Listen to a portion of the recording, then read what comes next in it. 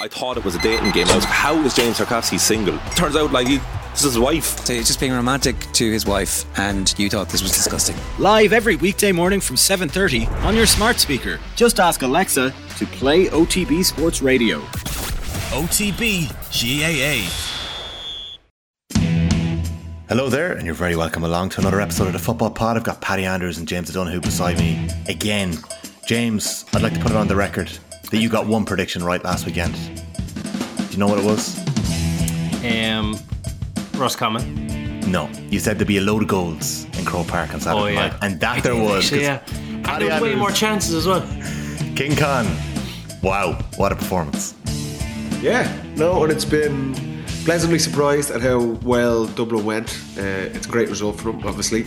Performance-wise, I thought it was very good, obviously, but for the King, most certainly, he was hinting at it the week before against Roscommon. He'd 7 points. He was staying on the square, and Dublin were getting the ball into him as fast as humanly possible, which is obviously to his strengths. And I thought Saturday night again, it was an exceptional performance. There was lots of positives for Dublin, but the return to form of Khan at that level. Because remember, if we're being honest, and I think Khan himself, towards the end of last season, he probably wasn't at his peak performance-wise. And Dublin still managed to win the All-Ireland.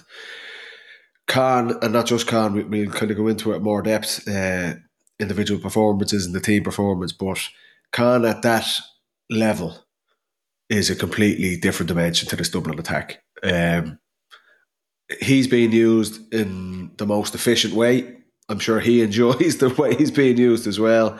And we seen on Saturday night what he can do against, like, Foley is one of the top defenders in the game, and Khan just seems to be, he's in a really good space at the minute. That confidence, that edge seems to be back in his play, and the team around him are really playing to his strengths as well. So it was a very, very satisfying night for Dublin supporters. Yeah, definitely.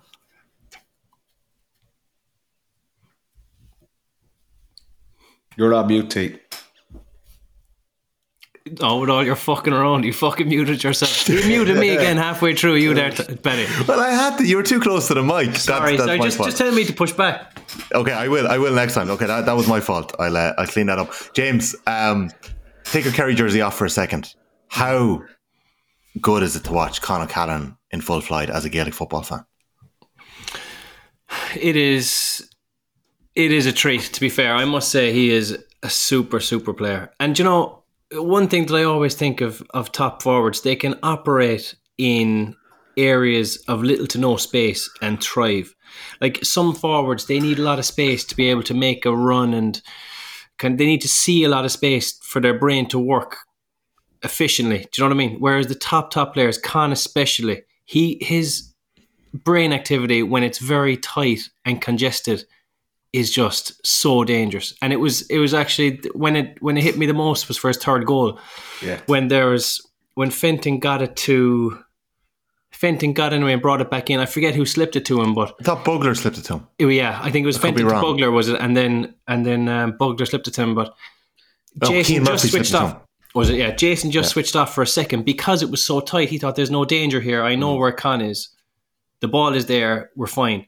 But Con is just a step ahead and just gets the step in on goal and then finishes it when Jason couldn't get back. I just thought that his sharpness when there's no space is so dangerous. It reminded me of those goals when he broke through, Paddy, against Tyrone and Mayo when he first broke through. There was that type of goal, getting it at the top of the D, through the heart of the defence and burying it. Yeah, and it comes back to where is he most dangerous? Where can Dublin get the ball where he's going to do the most damage? So there's definitely a team element, a bit that cohesion and attack, which I think has been much better from Dublin at the start of this season.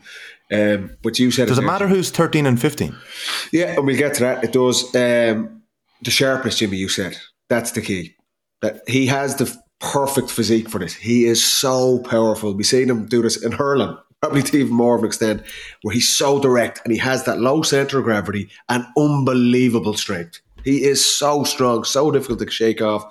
But if you look towards the end of last season and even the Monaghan game from a month ago, the opening game of the league where he probably wasn't as sharp, that comes with confidence. like that. He always has the physique. He's strong, he's fast, he's powerful, he's direct, his mentality. But when you're confident, you know this. It's like you see those things. You do. You're like, this is on. You're backing yourself. Whereas if you're a little bit off, or you have knocks and niggles, or you're just not really playing well, you hesitate. And when Khan doesn't hesitate, and that's when he's so sharp, those tight spaces. To him, I bet you that feels like a huge gap, and that's the difference of confidence. You can see that where there's no doubt, there's no hesitation from him whatsoever. It's, I'm on here, I'm backing myself. And Saturday was a brilliant example of that. And it's that sharpness, that confidence that he has in his game. And not just any forward when they're like that. Not that it's easy, but it comes a lot easier to get into those, converting those scoring chances. And Saturday was a perfect example of that for Con. It wasn't just Con, and I had what Eamon Fitzmaurice would describe as the best vantage point in Croke Park. Paddy, you might agree. Tier 7, press box, looking down, and I got to see the entire Dublin forwards in unison. Like, what stood out to me most was actually Paddy Small and just the voracious hunger of the man, that he was just, like, he actually forced a turnover from one of Ryan's kickouts that nearly turned into another goal. He scored 2 brilliant points in the first half, a third in the second. Bugler was on fire. Kilkenny was really playing well, really proactive. That chemistry seemed to exist. Talk to me about the chemistry and the makeup of the front six, because you would have played in loads of different variations. Yeah, and this is, if you look towards the end of last season, Dublin's full forward line was Costello, Khan and Basquel. And I would say they are 3 players who like to stay inside and are all direct in their own right. They're all out and out scorers. The other night, you'll have half forward line of Scully, Bugler and Ross McGarry, and then Kieran, Khan and Paddy Small. So Kieran naturally drifts out, so that gives a little bit more space to Khan. He's the ultimate team player. And Paddy Small, you're right, he works for a corner forward, the work rate of that guy, his power, his pace, his attitude and trying to get the ball back, very similar to Paul Mannion in that regard, where he's probably as important in the defensive setup, and it's an odd thing to say for a corner forward, but he supplements. If you're on a full forward line and you're a killer like Con is, having someone like Paddy Small and the way he plays and approaches forward play is a brilliant complement to an out-and-out scorer like Con. Paddy doesn't really mind if he doesn't score 10 points. Kieran naturally is going to drift out and be that type of playmaker. And you're right, the other positive for Dublin, I thought Bugler was exceptional on the transition. I think he was a key element. I think Jack O'Connor references Kerry were wiped in the middle third, and I thought Bugler was exceptional. And Niall Scully, who, to be fair, has been in and out of the team, and he will be very frustrated. I'm sure Daisy was frustrated with him, and Dublin supporters are looking and going, Scully has so much talent, and he probably hadn't reached the height of his All-Star year a couple of years ago. But I thought Saturday night, he was exceptional as well. Work rate, link play. Again, he's such a key cog in a forward line that's cohesive. So, the personnel, probably the other 5 forwards are happy enough to let someone like Khan be the main man. That's probably slightly different with Costello and Basquel, who are still exceptional players. But in terms of, we're talking about that slickness up front, I thought that worked really well. So the setup around them, I thought the form of individual players is a massive plus for Desi Farrell. I thought Kerry couldn't deal with that middle third, and we'll get into Kerry now in a minute or two. But you're right, the environment around Con and that cohesion really helped him. It's very difficult for a guy to score a hat-trick at this level purely on his own instinct. You need to, of course, have the talent and the skills that Con has, but the creation of space, the work rate of the other forwards around him, and just the cohesion in the whole Dublin attack, that all plays into Con in the form that he's in. And the biggest thing, lads, they are fucking kicking the ball into him. Everyone is on the same page. It's like, get this ball into him, and there's more space because Kilkenny's drifting out naturally. Paddy Small is doing over and back, the runs off the ball. That creates more space, and that's the thing. Everyone's on the same page. You see it in the Dublin players' body language. That middle third, their first option is to scan in. Yeah, definitely. That directness has definitely come back. The hand pass and the really lateral play of maybe 18 months ago where Dublin were really struggling and it seemed a bit flat. They flipped that on its head. It's interesting to see that. It's risks first. How far can we get this ball inside? Because we have him in there. and their space. And that helped create. Khan obviously did the work finishing it, but the environment around him, the cohesion in that attack, you're spot on, was a massive plus for Dessie Farrell in Dublin. James, can we linger on that chemistry for a minute? Because it's going to feed some of the conversation later on when we get to other attacking units. Throughout your career, whether it be at club level, college, county, there's probably been times where it's happened naturally or been seamless with some of the players around you, or is it always something that has to be worked on? Because it's actually, funnily enough, Paul Galvin picked this out as well. He didn't feel like the Pascal, Costello, Con chemistry suited Con last year. So, James, what would your read be on chemistry amongst forwards? I think a lot of the time it's more natural than you'd realise. I don't think the top fellas need to go into a room and talk, you do this, you do that, or they need that much time to work on it. It's like they have a mutual appreciation of what each other are good at and what the other person can do for each other. Like, I think you can kind of overanalyze that a bit. Sometimes you just need to work on, or just kind of work on different combinations of fellas and see who naturally clicks.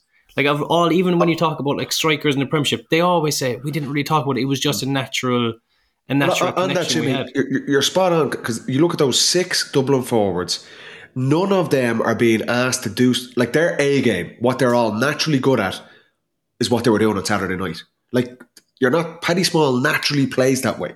He wouldn't have to be told, we need to show really hard, we need to drop. You don't need to tell Kieran Kilkenny, we want you to come out, create that space and be a link player. That is their A game. So they're not sacrificing. They're not. Dessie Farrell isn't sitting there all week with them going, you need to do this, because Con is going to be there. They all naturally, they might be some sort of framework, but that's all their natural game. And that's why I agree, Jimmy. It's not a case, the old Dwight York and Andy Cole. It just happened because they just complement each other. Their actual styles of play complement each other, and Con was the beneficiary of it. But Con was sharp as anything against Roscommon as well. I could tell that there was a couple of times he got the ball turned over the bar, boom, no messing around. And it was like just something clicked with him the last couple of weeks, and the last day he was absolutely unplayable. But I reckon that's the best I've seen Dublin play in a long time. Now, you could say Kerry were hopeless. I mean, it's not unfair to say that. Kerry had an absolute mare first half, did not get up to the pitch of it. When we were doing our predictions last week and we said who'd win, I thought Kerry will want this more and will dig out a result and will win. But that wasn't the case. Dublin showed so much desire, so much intensity. Their tackling, their defending was awesome, and Kerry were completely standoffish and did not get to that tempo. And then Dublin won both kickouts comfortably. Like, I thought they did one very clever thing, but I couldn't believe the Kerry got caught with it. Was when they were taking the kick out, Dublin went into a lovely 4-4-4. No, on their own kick out. Oh, Dublin's own kick out. They went into the cluster or a huddle or whatever. I couldn't believe Kerry's approach to this. Yeah. But Kerry went around the cluster, right? And then everyone is expecting, if you're a forward and the kick-out team goes into cluster, you're expecting the cluster to shoot in every different direction, and then you follow. But the cluster stayed in the cluster. And your man Anlin had 2 massive channels to hit, and Kerry were so naive to it. And then Dublin were getting the kick-out off, sauntering down the field and putting it over the bar without being touched.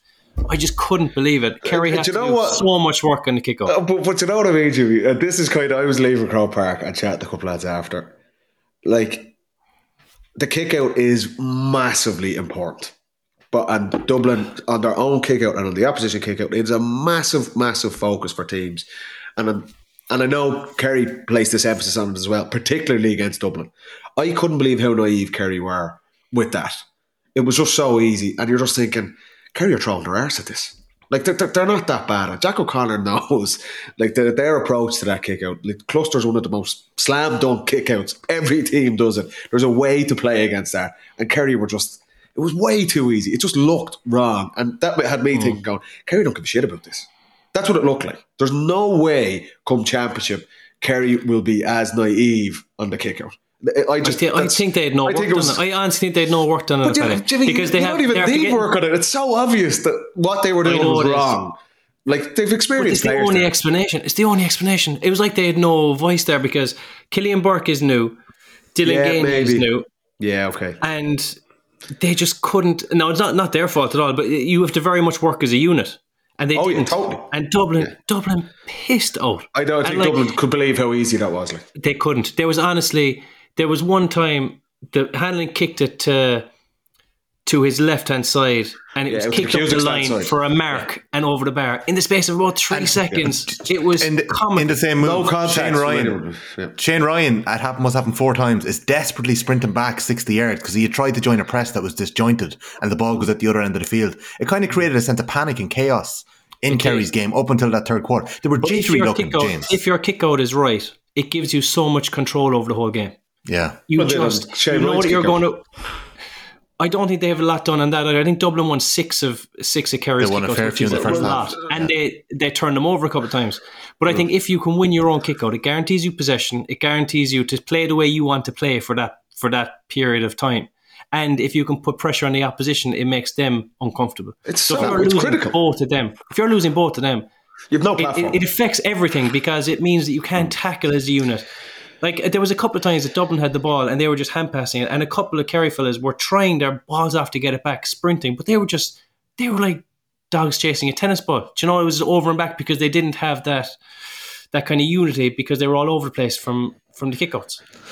It was just off a little bit. I think it can be fixed, but it was just so off the last day. Kickouts are... Jack O'Connor will know that, and there's experienced players in there. Like Kerry do a lot of work against Dublin's kickouts because they know how critical it is. On Dublin's side, I want to give serious praise here for Dublin go 4-4-4 against Shane Ryan's kickout. Shane Ryan's an excellent goalkeeper, and I remember we've played Kerry loads of times and had serious trouble getting steals on Shane Ryan's kickout. Dublin push basically 12 players inside Kerry's half. Really, really aggressive. And I'm sitting there and I'm kind of halfway line and I'm looking in. That's an unbelievably ballsy approach to take against any team, but particularly against Kerry. And I look to the left, and in Dublin's half is Shawnee Shea and David Clifford, man on man. One of the markers is Owen Merchant, who's about 3 foot tall, and he's man marking David Clifford. The other marker is Theo Clancy, who's played twice for Dublin ever. And they are left 2-on-2 with 2 of the best forwards in the game. That is an unbelievably risky approach to take. How many teams are willing to play that percentage play against Kerry or against Dublin? And I have said this. How many episodes of this show have we done, Tommy? I'd say we're up on 120 now, Paddy. A lot. And since day one, I have said this, beaten this drum, and people give me lip about this. You cannot win the biggest prizes playing conservatively. You might win a provincial championship, you might win an All O'Byrne Cup with Longford, but if you're going to win the All Ireland, you have to attack and be brave. And Kerry and Dublin, to their credit, play that way. They are in no way interested in anything other than Sam Maguire. And that approach from Dublin on Saturday night, yes, it's a league game, but it just shows a mentality from Desi Farrell, who's finally getting a little bit of credit that he deserves off the back of winning last year. But to take that approach, I personally, I'm looking going, oh my God, Merch, 1-on-1 with Clifford. Theo Clancy hasn't played at this level and he's marking Shawnee Shea. But that's Dublin's attitude. We'll deal with it. And they get caught in one of the plays. Shane Ryan, it breaks over beyond the press and Kerry are essentially nearly in on goal. But that mentality, we are attacking. We don't care. Yeah, David Clifford's unbelievable, but we're backing our defender to deal with him. That approach, the mentality, that's why Dublin and Kerry have it as well. Kerry will go and attack every game, and that is why I'd still have them. And yeah, Kerry were bad the other night. Where that's going to sit in the grand scheme of things come the All-Ireland series in 3 or 4 months' time is kind of irrelevant. But it just shows the mentality, I thought, of Dublin to take that approach against one of the most dangerous teams in the country. That snapshot shows where Dublin's head is at. And I think that was one of the most pleasing things. Yeah, James, before I ask you how Owen Merchant defined the laws of physics in that man-marking job in Clifford, I would like to say that Clifford probably should have squared one goal chance that he put wide. He blazed 2 other goal chances over the bar. We could have had one hat-trick against another at the weekend. Mm-hmm. But what did you make of that bravery, that risk from Dublin to do that? I was shocked at the at the matchup, but the thing is, when you're marking Clifford, and Clifford didn't have his best day the last day, far from it, missed a couple of chances, but if you if you put someone kind of big and burly on Clifford, he's too sharp and plays like a small man. He'll toast him. And if you put someone small and nimble on him, he's too big and strong. So like you have to have kind of a hybrid for Clifford, but they tried Murchan on him. It was a risk. And I think that Clifford did have the beating of him. He had a couple of goal chances, but Kerry's shooting was just off. The difference in conversion between Kerry and Dublin. Dublin were so clinical. Kerry were just that bit off it. But Kerry Dublin was shell-shocked. Kerry was the first 13 shots. The only shot they missed was Shane Ryan saving from Con. Tommy, we said this last week. They were unbelievably profligate in front of goal against Roscommon the week before. Really poor, particularly that first half. And I knew I've played in those games before. Without a doubt, that would have been addressed when they were reviewing that game. Bad shots, wrong players taking shots, bad areas of the pitch. I knew Dublin's conversion rate would be a lot better this week. Some difference. I didn't expect it to be as clinical as it was in the first half, but that was another positive that you could see, okay, what happened against Roscommon? What lessons can be learned and how quickly can the improvements be implemented? And that, again, is credit to the coaches and to the players to kind of take that on. Paddy Small did not have a very good game against Roscommon. And what about that bounce back? And he was exceptional the other night. And the positive from Dublin's side, yes, okay, Con was exceptional. Fenton dominated midfield. But it is those guys, like I say, maybe around, they're not the frontliners, but Paddy Small, Bugler, Scully getting back to it. Theo Clancy, another big game for him, that experience. Like if you're Desi Farrell looking in there going, they're massive positives. We know what Con can do. We know what Fenton can do. But all of a sudden, the so-called supporting cast, they're really, really stepping up their game as well. So, well, this weekend, lads, we are taking a little trip down to Killarney. Football pod. Paddy, you're covering Tyrone, Kerry with me on Sunday. Tyrone a bit better. I'm looking forward to that game now, I have to say. So, to move on from Dublin Kerry on Saturday night, I'll just put it on the record that I called Tyrone a beat Mayo. I don't know what you boys predicted, but we'll just leave it at that. Tyrone, James, turned it on. And in the first half, and in the first point of the game, we saw Derek Hanavan go into Fergal Boland and Sam Callanan, who must have had 4 hands and 4 legs, hitting off Canavan, dragging him, pulling him, kicking him, trying to stop him. And Canavan rolled and somehow ducked and got through and put the ball over the bar. Brilliant performance. But he was on his own in the first half, James, until a certain man came on at half time and we saw an exhibition of shooting from one Darren McCurry in that second half. Yeah, I thought McCurry was outstanding. And McCurry he did that thing that excellent players do. He made Canavan better just by being there. They had some great interactions, a couple of little passes between each other. They both did the right thing every time. But McCurry's class second half, especially the point he swung with the outside the left. 2 of them. Oh. But when he came on, the difference in quality between Tyrone and Mayo was stark. Like, Mayo do not have any combination close to what Tyrone had. Are you talking chemistry here? Yeah, I'm talking chemistry, I'm talking ability. Like, they were class. Like, you're talking top level players here. McCurry's not even sharp yet, but you could just tell he can play the game at a higher level than the average or the vast majority. And Mayo just don't have that quality. That, like, they're doing everything right. They're huffing and puffing, but there's just not that class that you need at the highest level. And as soon as McCurry came on, he improved Canavan. The 2 of them had a great relationship, and they just class above. 8 shots, 8 points, 100% accuracy in one second half of football for Darren McCurry. Yeah, that says it all. That says it all. Like, but the other thing is, sometimes you can kind of look at what Canavan's not doing or what he is doing. He was better just by McCurry being on the field, you know, and you can just tell the fellas are top players when that happens. They didn't have to work too hard at it. Jimmy, once they were on the field together, they were there. You made a great point last week, Jimmy, and I remember it because you don't have many of them. But this was definitely a standout that one time. No, I'm only messing. But the fight about Mayo, and you used that phrase, huffing and puffing, and I used it last week watching the Galway game as well. do Mayo have a player in the top 10 players in the country? I thought it was such a facet. I was like, Jesus, do you actually think about that? Because they're a great team. You probably had 3 or 4. Killen O'Connor at his peak. Like I said, Paddy Durcan, Higgins, Nathan O'Shea at his peak as well. And they don't. I was just thinking, could you make a case for any of them to be the top 10? And they don't. They've good players. They're honest players. Fergal Boland gets a couple of lovely scores. He's been better and he's kind of making a claim for a place in McStay's team. Ryan O'Donoghue was a brilliant forward, but is he at the level of a Canavan or even a McCurry in top form? I don't think he is. And that's ultimately the challenge for Mayo. They have lots of good things, but do they have any great things? And this is the anomaly with Tyrone. If you look through that Tyrone team, and this is why they can be bloody frustrating, and I'm sure their own supporters, and I'm sure the players are frustrated themselves. They've got a really good goalkeeper. They've got good defenders. Hampsey, McKiernan, Peter Hart is a good transition player. Kilpatrick is a really effective midfielder. I don't like this. I'm trying to play further up the pitch, play the man midfield with Brian Kennedy. That's a really, really solid midfield. And you've got 2 guys inside.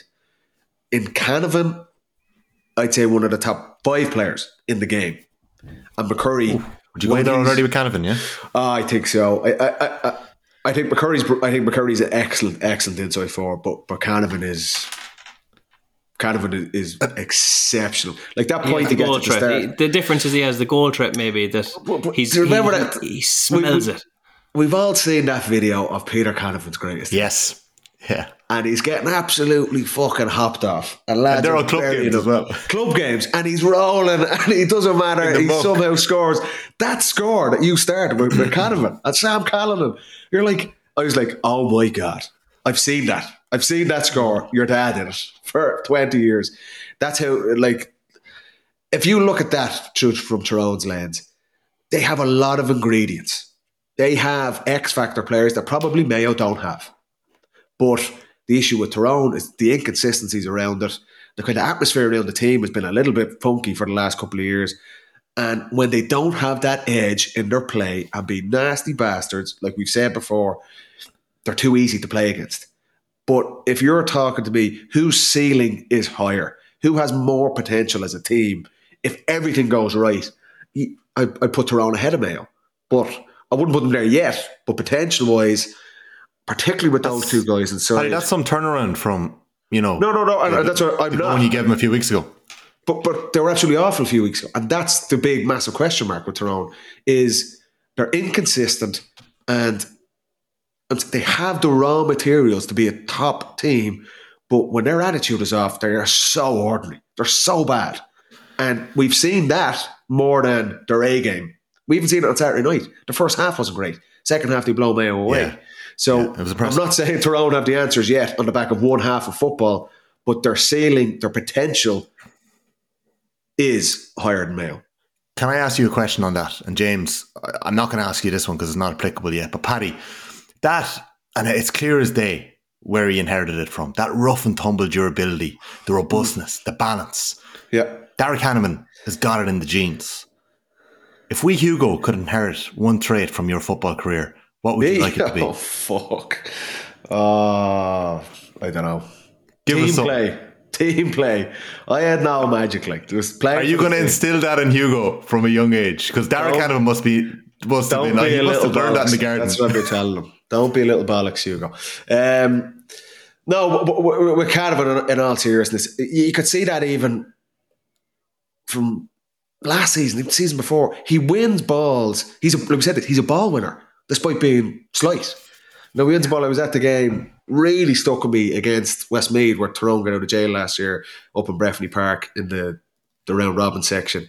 He was exceptional, but they were lumping balls in, and he's holding lads off and he's winning it. And he's a small guy. That's having that mentality and the bravery around it. We know he has the technical skills. We said it last year. Remember, Tyrone lost by about 40 points to Kerry in the All-Ireland quarter-final. And one of the biggest things, I was behind the goal watching in the first half, their forward they had no cohesion. McCurry was not good that day. Rory Canavan and Derek Canavan had individual moments of excellence, which they know they have, but they weren't playing. We're talking about Dublin a couple of minutes ago. That cohesiveness up front. And it might be the case that there's no point in having 6 silky forwards because they don't play together. You need who can complement who, what shape can we play that's going to get the best out of this. But if Tyrone get that right, that's what I'm saying. They have. I would put Canavan in that bracket. I think he is that good already. What a sidekick to have in McCurry. Unbelievable. James, if you were to build a forward, I have a feeling you'd start with the hands.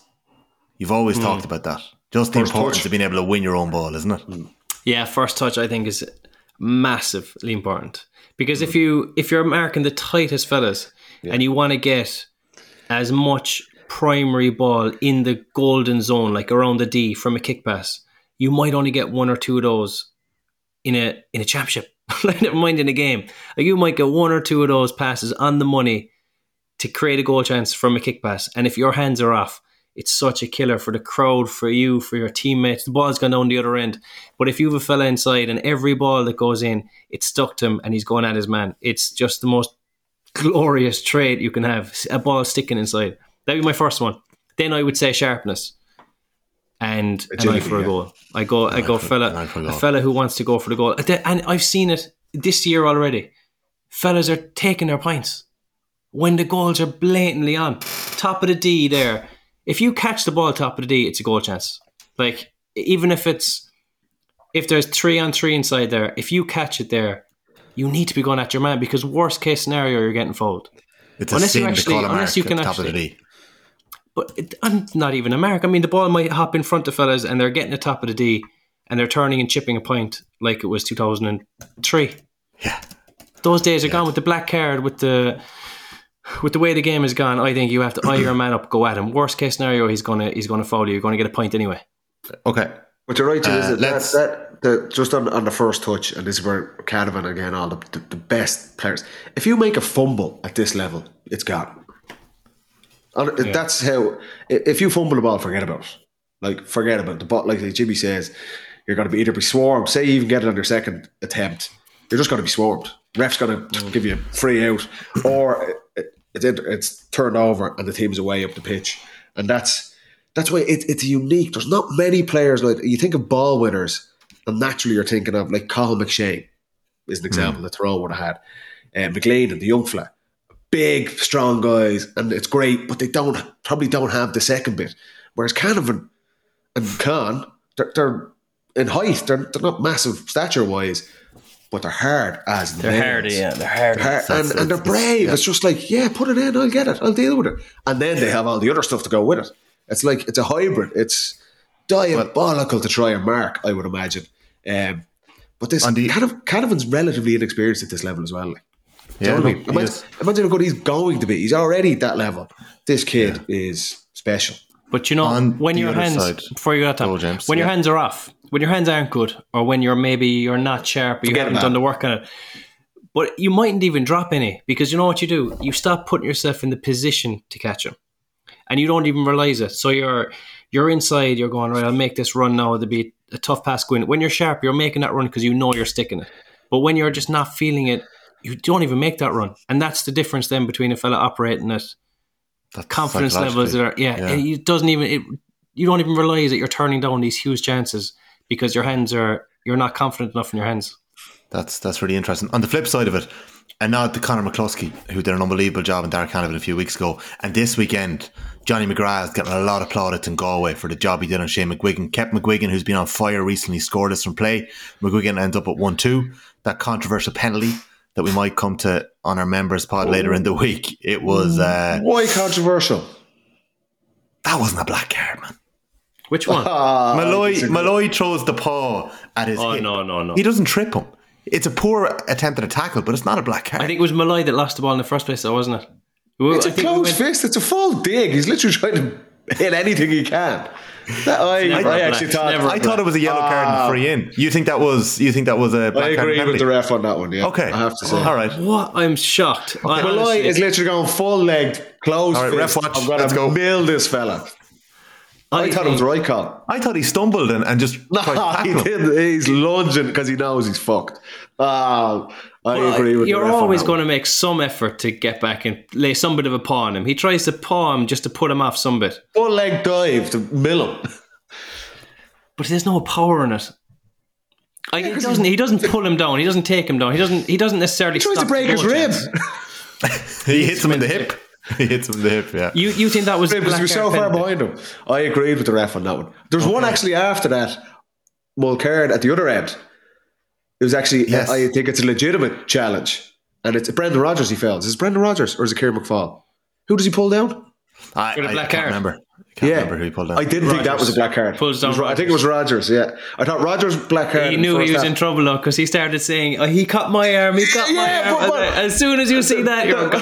Get out of here. Rodgers' black card on Johnny Heaney in the first half. I agreed.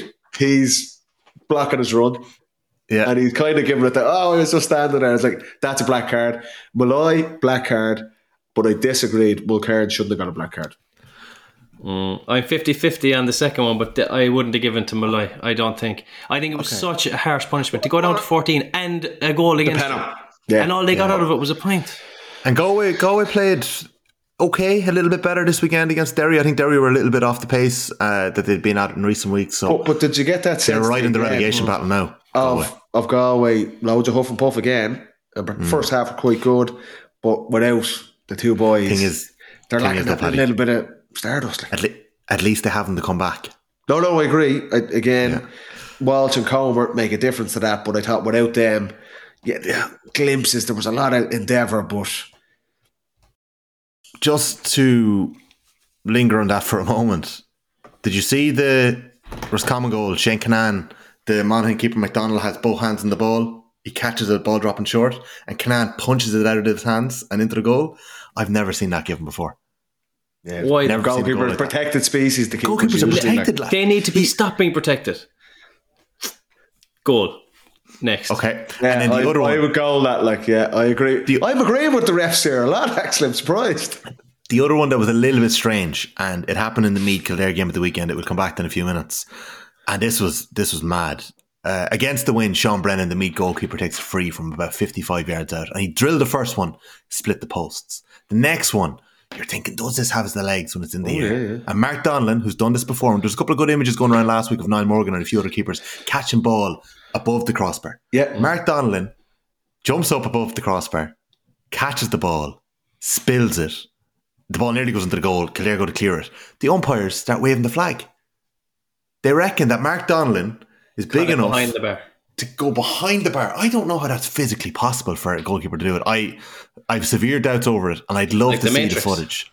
I just don't think it's physically possible to get your hands full, because once the ball fully crosses the line, it's over the bar. You know. You see, the umpires only delighted to be involved there. There we go. Okay, well that's ref watch. You're setting them off again. No, there was another decision. Was it? Oh well, then there was a bit of controversy about Carlo's late goal. Colm Hulton, a phenomenal late goal. Last week we had the drama of Leitrim getting that late penalty that was very soft. He got flipped in his head this week. Leitrim are 2 up. Hulton takes, you could say 10-11 steps if you slow it down. There is a slow-mo version of the replay. He buries it in the top corner. He actually goes down the far end of the field and makes a last-ditch block to stop and equalise. All action rider over stuff, and a phenomenal win for Carlo. And now they're in the mix. The hunt in Division 4, it's unbelievable. There's 4 teams on Laois's heels. Laois seem to be away there. Go on, the one James. that I'm talking about was in the Mayo game for Killian O'Connor's penalty. Yeah, similar enough to Malloy's one. It was outside the box, but it was given as black card and penalty, and I agreed with Jordan that Flynn one. I thought that through. was right. Yes. Okay. I thought that was right. Side note on that. Is Killian O'Connor the greatest penalty taker in GAA history? Very good at it. It was excellent because he took ages to build a castle for himself to kick it off. But his But I'd top say the corner surface was penalties brutal. are so good. Like Morgan does a lot right, but Killian O'Connor on penalties he's like the Matt very Letizia reliable. Darryl Did you O'Connor see- was good back in the day as well, Jimmy. Carry him thinking. Who were the James top Donoghue penalty himself buried a number of penalties. Think of that game, the Kerry Mayo game of 14 in Limerick. He had 2 in the one game. Paddy, you know all about having 2 in the one game. 2 at the same time, yes. Simultaneous. 3. But I missed them all. The second one, if you've missed the first one, the second one is awful. Like you're mentally you're beaten. I'm right. You had 2 in that game. I had 2, but yeah, the first one luckily But went in, and then the second one is easy Mayo because have you 2 run up penalties on the as well. goalie. Did Mayo have 2 penalties as well that day? Killian O'Connor scores a penalty. No, they that day as won. well. Killian O'Connor had a Enright fouled. Yeah. Enright fouled while he was on a yellow. He did a black card offence on Killian O'Connor, and they gave a penalty, and he was on a yellow, and they didn't send him off. He stayed on. That was a beautiful, That was a bit of luck we got that game day. of football. That was just magic. Was it? Did you see and I presume you're talking about the behind O'Connor, the angle, that camera shot of him. Do you know, it was right behind the penalty taker. Did you see that shot? Yeah. It's class. Yeah, it was a brilliant penalty.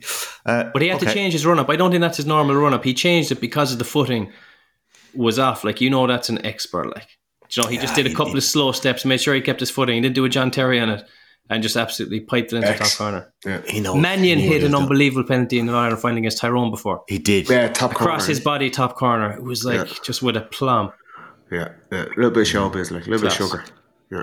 I think high is probably the way to go if you have enough skill, but it's also but how wrong could that go as well? Like, Conor Glass in last results the final goes in off the bottom of the crossbar, and when he kicks it, he's thinking that's gone over the bar. Yeah. Fuck. McManus, in the quarter, he's the same thing.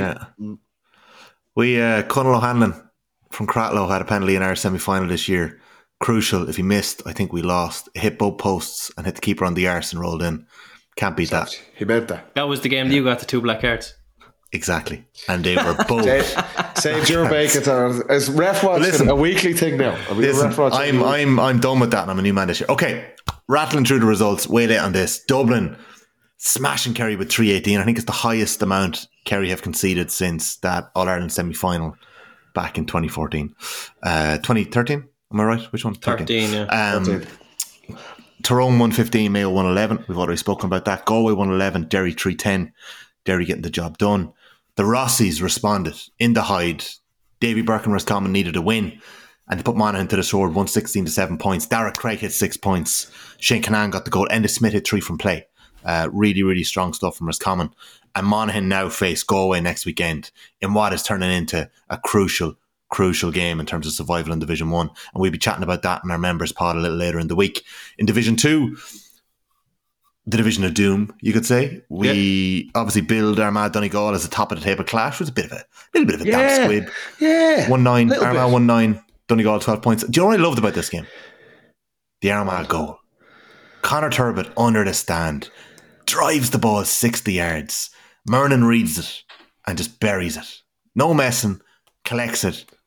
No frills, a Ryanair goal. Loved it. Oisin Gallen missed a late penalty. McGuinness was kind of ruined Donegal's shooting, but do you know what? I think they're both happy enough to go away with a draw. What I loved about this game was the little bit of jawing from McGuinness and McGeaney on the sideline. I love that little bit of pettiness, that frostiness, and surely that is going to explode in an All-Ireland quarter-final, semi-final, round-robin game later. Maybe even in an Ulster match. So we'll leave that there.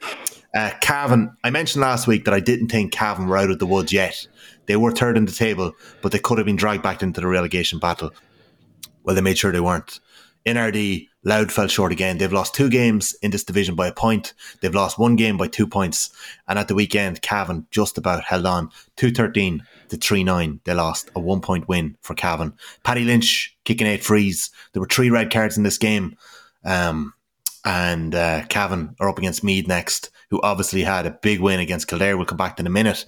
But just as Meath were putting Kildare away in the last couple of minutes, Cork, who had been trailing the entire game to Fermanagh.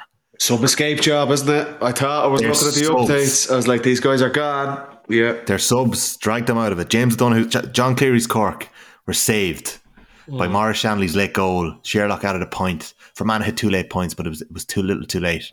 That was Cork guaranteed Telton. Unless they beat. Do you know what it would? If Cork do get relegated, it would make the championship match in Killarney, Kerry-Cork semi-final, unbelievable. It would, wouldn't it? Because I think that's live on Cork are too big and brave to want to just go down to Telton with a whimper. But like, they're not guaranteed yet. They have some very tough fixtures. They have Armagh, Kildare and Meath left. And Kildare and Meath are fighting for their lives, and Armagh are getting promoted. So I still think the Cork are in big trouble. And I was going through it today with a few lads from work. Even staying up in Division 2 doesn't guarantee you All-Ireland. Like, you might have to come fifth. Same as last year. Meath finished 6th, ended up in the Talton Cup. Yeah. So I suppose it's rootless. But what it does, Jim, it gives them a chance now, because there was a stage in that second half against Fermanagh, and you're thinking, they're gone here. Yeah. They're going to be 0 from 4. So they pull it out of their bag. They play Kildare this weekend. it gives them a fighting chance. If they can get a win there and they get up to 4 points, and then they've Armagh, who are more than likely already going to be qualified. That's we spoke about this a couple of weeks ago. You might get a second string Armagh team, which gives Cork an even better chance. It's good timing to get them. They've got to do the business this weekend against the Lilies. They've given themselves a chance more so than what obviously Kildare losing to Meath, as we're going to cover. I have to say, I watched the Meath-Louth game in depth during the week. I was writing a piece for the weekend, and Meath's 25 minutes after they went 4 points down against Louth was really, really heartening from a Meath perspective, for the simple fact that they got stuck in. We had Danny Dixon coming off the bench, winning 2 balls. He had no right to win in his second appearance for Meath. Adam O'Neill, the new fullback, has really grown into it. He had a massive turnover on Conor Grimes, nailed one of the biggest men in the division, a shoulder, put him on his hole, won the ball. Did the same to Samuel Roy in the sideline. Matthew Costello, you talk about chemistry. Matthew Costello, Owen Frayne and Shane Walsh are connecting up front for Meath, and that has been really important over the last couple of weeks. And Derek Campion, last year there was a lot of conversation about playmakers playing 6. Derek Campion, I'm not sure how much you've seen of him, lads, over the last couple of years. He's been on the fringes of the Meath team. Really, really talented guy. He's kind of filled out a little bit. He's really, really good on the ball, and now he's playing 6. And first game against Fermanagh this year, I don't think he's even played there at club level. He was found out a little bit, but he's really grown into it the last couple of games. Alongside Donald Keoghan, he's managing to get his hands on everything. Interceptions left, right and centre. He's spraying passes. He's scoring points to the outside of the boot. And he's just influencing games and affecting games so much from that 6th position. And it's something Meath have sorely lacked over the last couple of years. And when shit hit the fan and Kildare took the lead with 20 minutes to go, Meath went about 20 minutes without getting a point. And they were with the wind. But you're looking on from the stand. Kildare have Feely there leading the charge. Daniel Flynn did not look right, but Kildare were much better than they were against Armagh the previous week. They were actually hitting lads. They were turning lads over. They were catching Meath on the break. And the thing that was killing them was dropping shots short in both halves. But Kildare were definitely that bit better than they were the week beforehand. Unfortunately for Glenn Ryan, he picked the full forward line of Dara Kerwin, Kevin Feely and Daniel Flynn. I know Flynn's recovering from an injury. He was okay. You could tell he wasn't 100%. Did he play Feely led the charge. He played Feely full forward and kept him there. Essentially, yeah, for a good chunk of the game, especially Feely's most influential period of the game. Kerwin goes off injured after 12 minutes. Ben McCormack kicks 3 points from playing the first half, goes off injured at half time. And their other half forward, Barry Kelly, goes off early in the second half. Now they're bringing on likes of Paddy Woodgate and Niall Kelly, but it's just when you're losing that sort of quality and the shit is hitting the fan. Kildare fell away after they took the lead for the first time in the 51st minute. They wouldn't score again. Whereas on the flip side, a really young Meath team, maybe it was the confidence they had from last week for digging that game out, and maybe they had a bit of a bounce this week in training. Maybe the review session, they weren't getting hammered on Tuesday. There was a bit of confidence. 2 subs come off the bench and score worldies, and then they had 2 more points. And I just thought the leadership of a young team in the last couple of minutes from a Meath perspective was really heartening. But compare that to Saturday night, it's a million miles away, lads. The turnovers were quality-wise the charts. Yeah, but I don't know that. There is. I love massive gulf. We know that. What's more exciting to watch? Yeah, maybe the basketball style of turnovers and things like that. But the reality is, no disrespect to both of those teams, they're not. They're nowhere near. It's confidence, Paddy. I feel like it's confidence. Yeah, okay, confidence maybe, but like Meath and Kildare are not genuine All-Ireland contenders. So you're comparing it to Dublin and Kerry, who are still, even I know Derry are pulling up trees all over the place, but you're still, there is a massive, massive gulf there. So you expect those type of that drop off in quality. It's no less exciting, of course, but there is a huge, huge gap there. That's a wider issue. But on Kildare's point, we kind of ask, what are we going to expect from this week? It was an abysmal performance against Armagh, and they were getting it from all angles, players, coaches, the whole 9 yards. At least there is some sort of positive bit of resilience shown in terms of intensity in their play, because it was just on the floor against Armagh a week before. But the reality is that's the score 9 points is you're going to struggle to win any game. Like, okay, yeah, injuries and stuff like that don't help you. When you're low on confidence, you're trying to look for a couple of breaks maybe, and losing Ben McCormack, one of their big scoring threats, that doesn't help Glenn Ryan. So it's okay, it's a positive kind of attitude reaction from the week before against Armagh, but it does still leave them. And we said if they lost this game, they're essentially gone. They're 0 from 4. I don't think the mood is lifted, really. Okay, they've got a bit of a bounce back in terms of attitude, but is the mood any better after losing that game to me yesterday? It's hard to say. Look, it's tough. Confidence is on the floor. You can see it with the team. Kevin Feely taking off his gloves at the end of the game was gutted, smashing them off the floor. You can tell like they are hurt. It was a big game. It was a massive game for them. It was. They dropped 7 shots short at the weekend. What? And they had 7 shots short. Four of the 7 were with the wind. And they had. And were those? My notes here. Excuse 6 me, not wides. because obviously I didn't see the game, but were those within distance, or are these Just going through my notes here. Two of them shots? 2 of them are long range frees in the second half against the wind.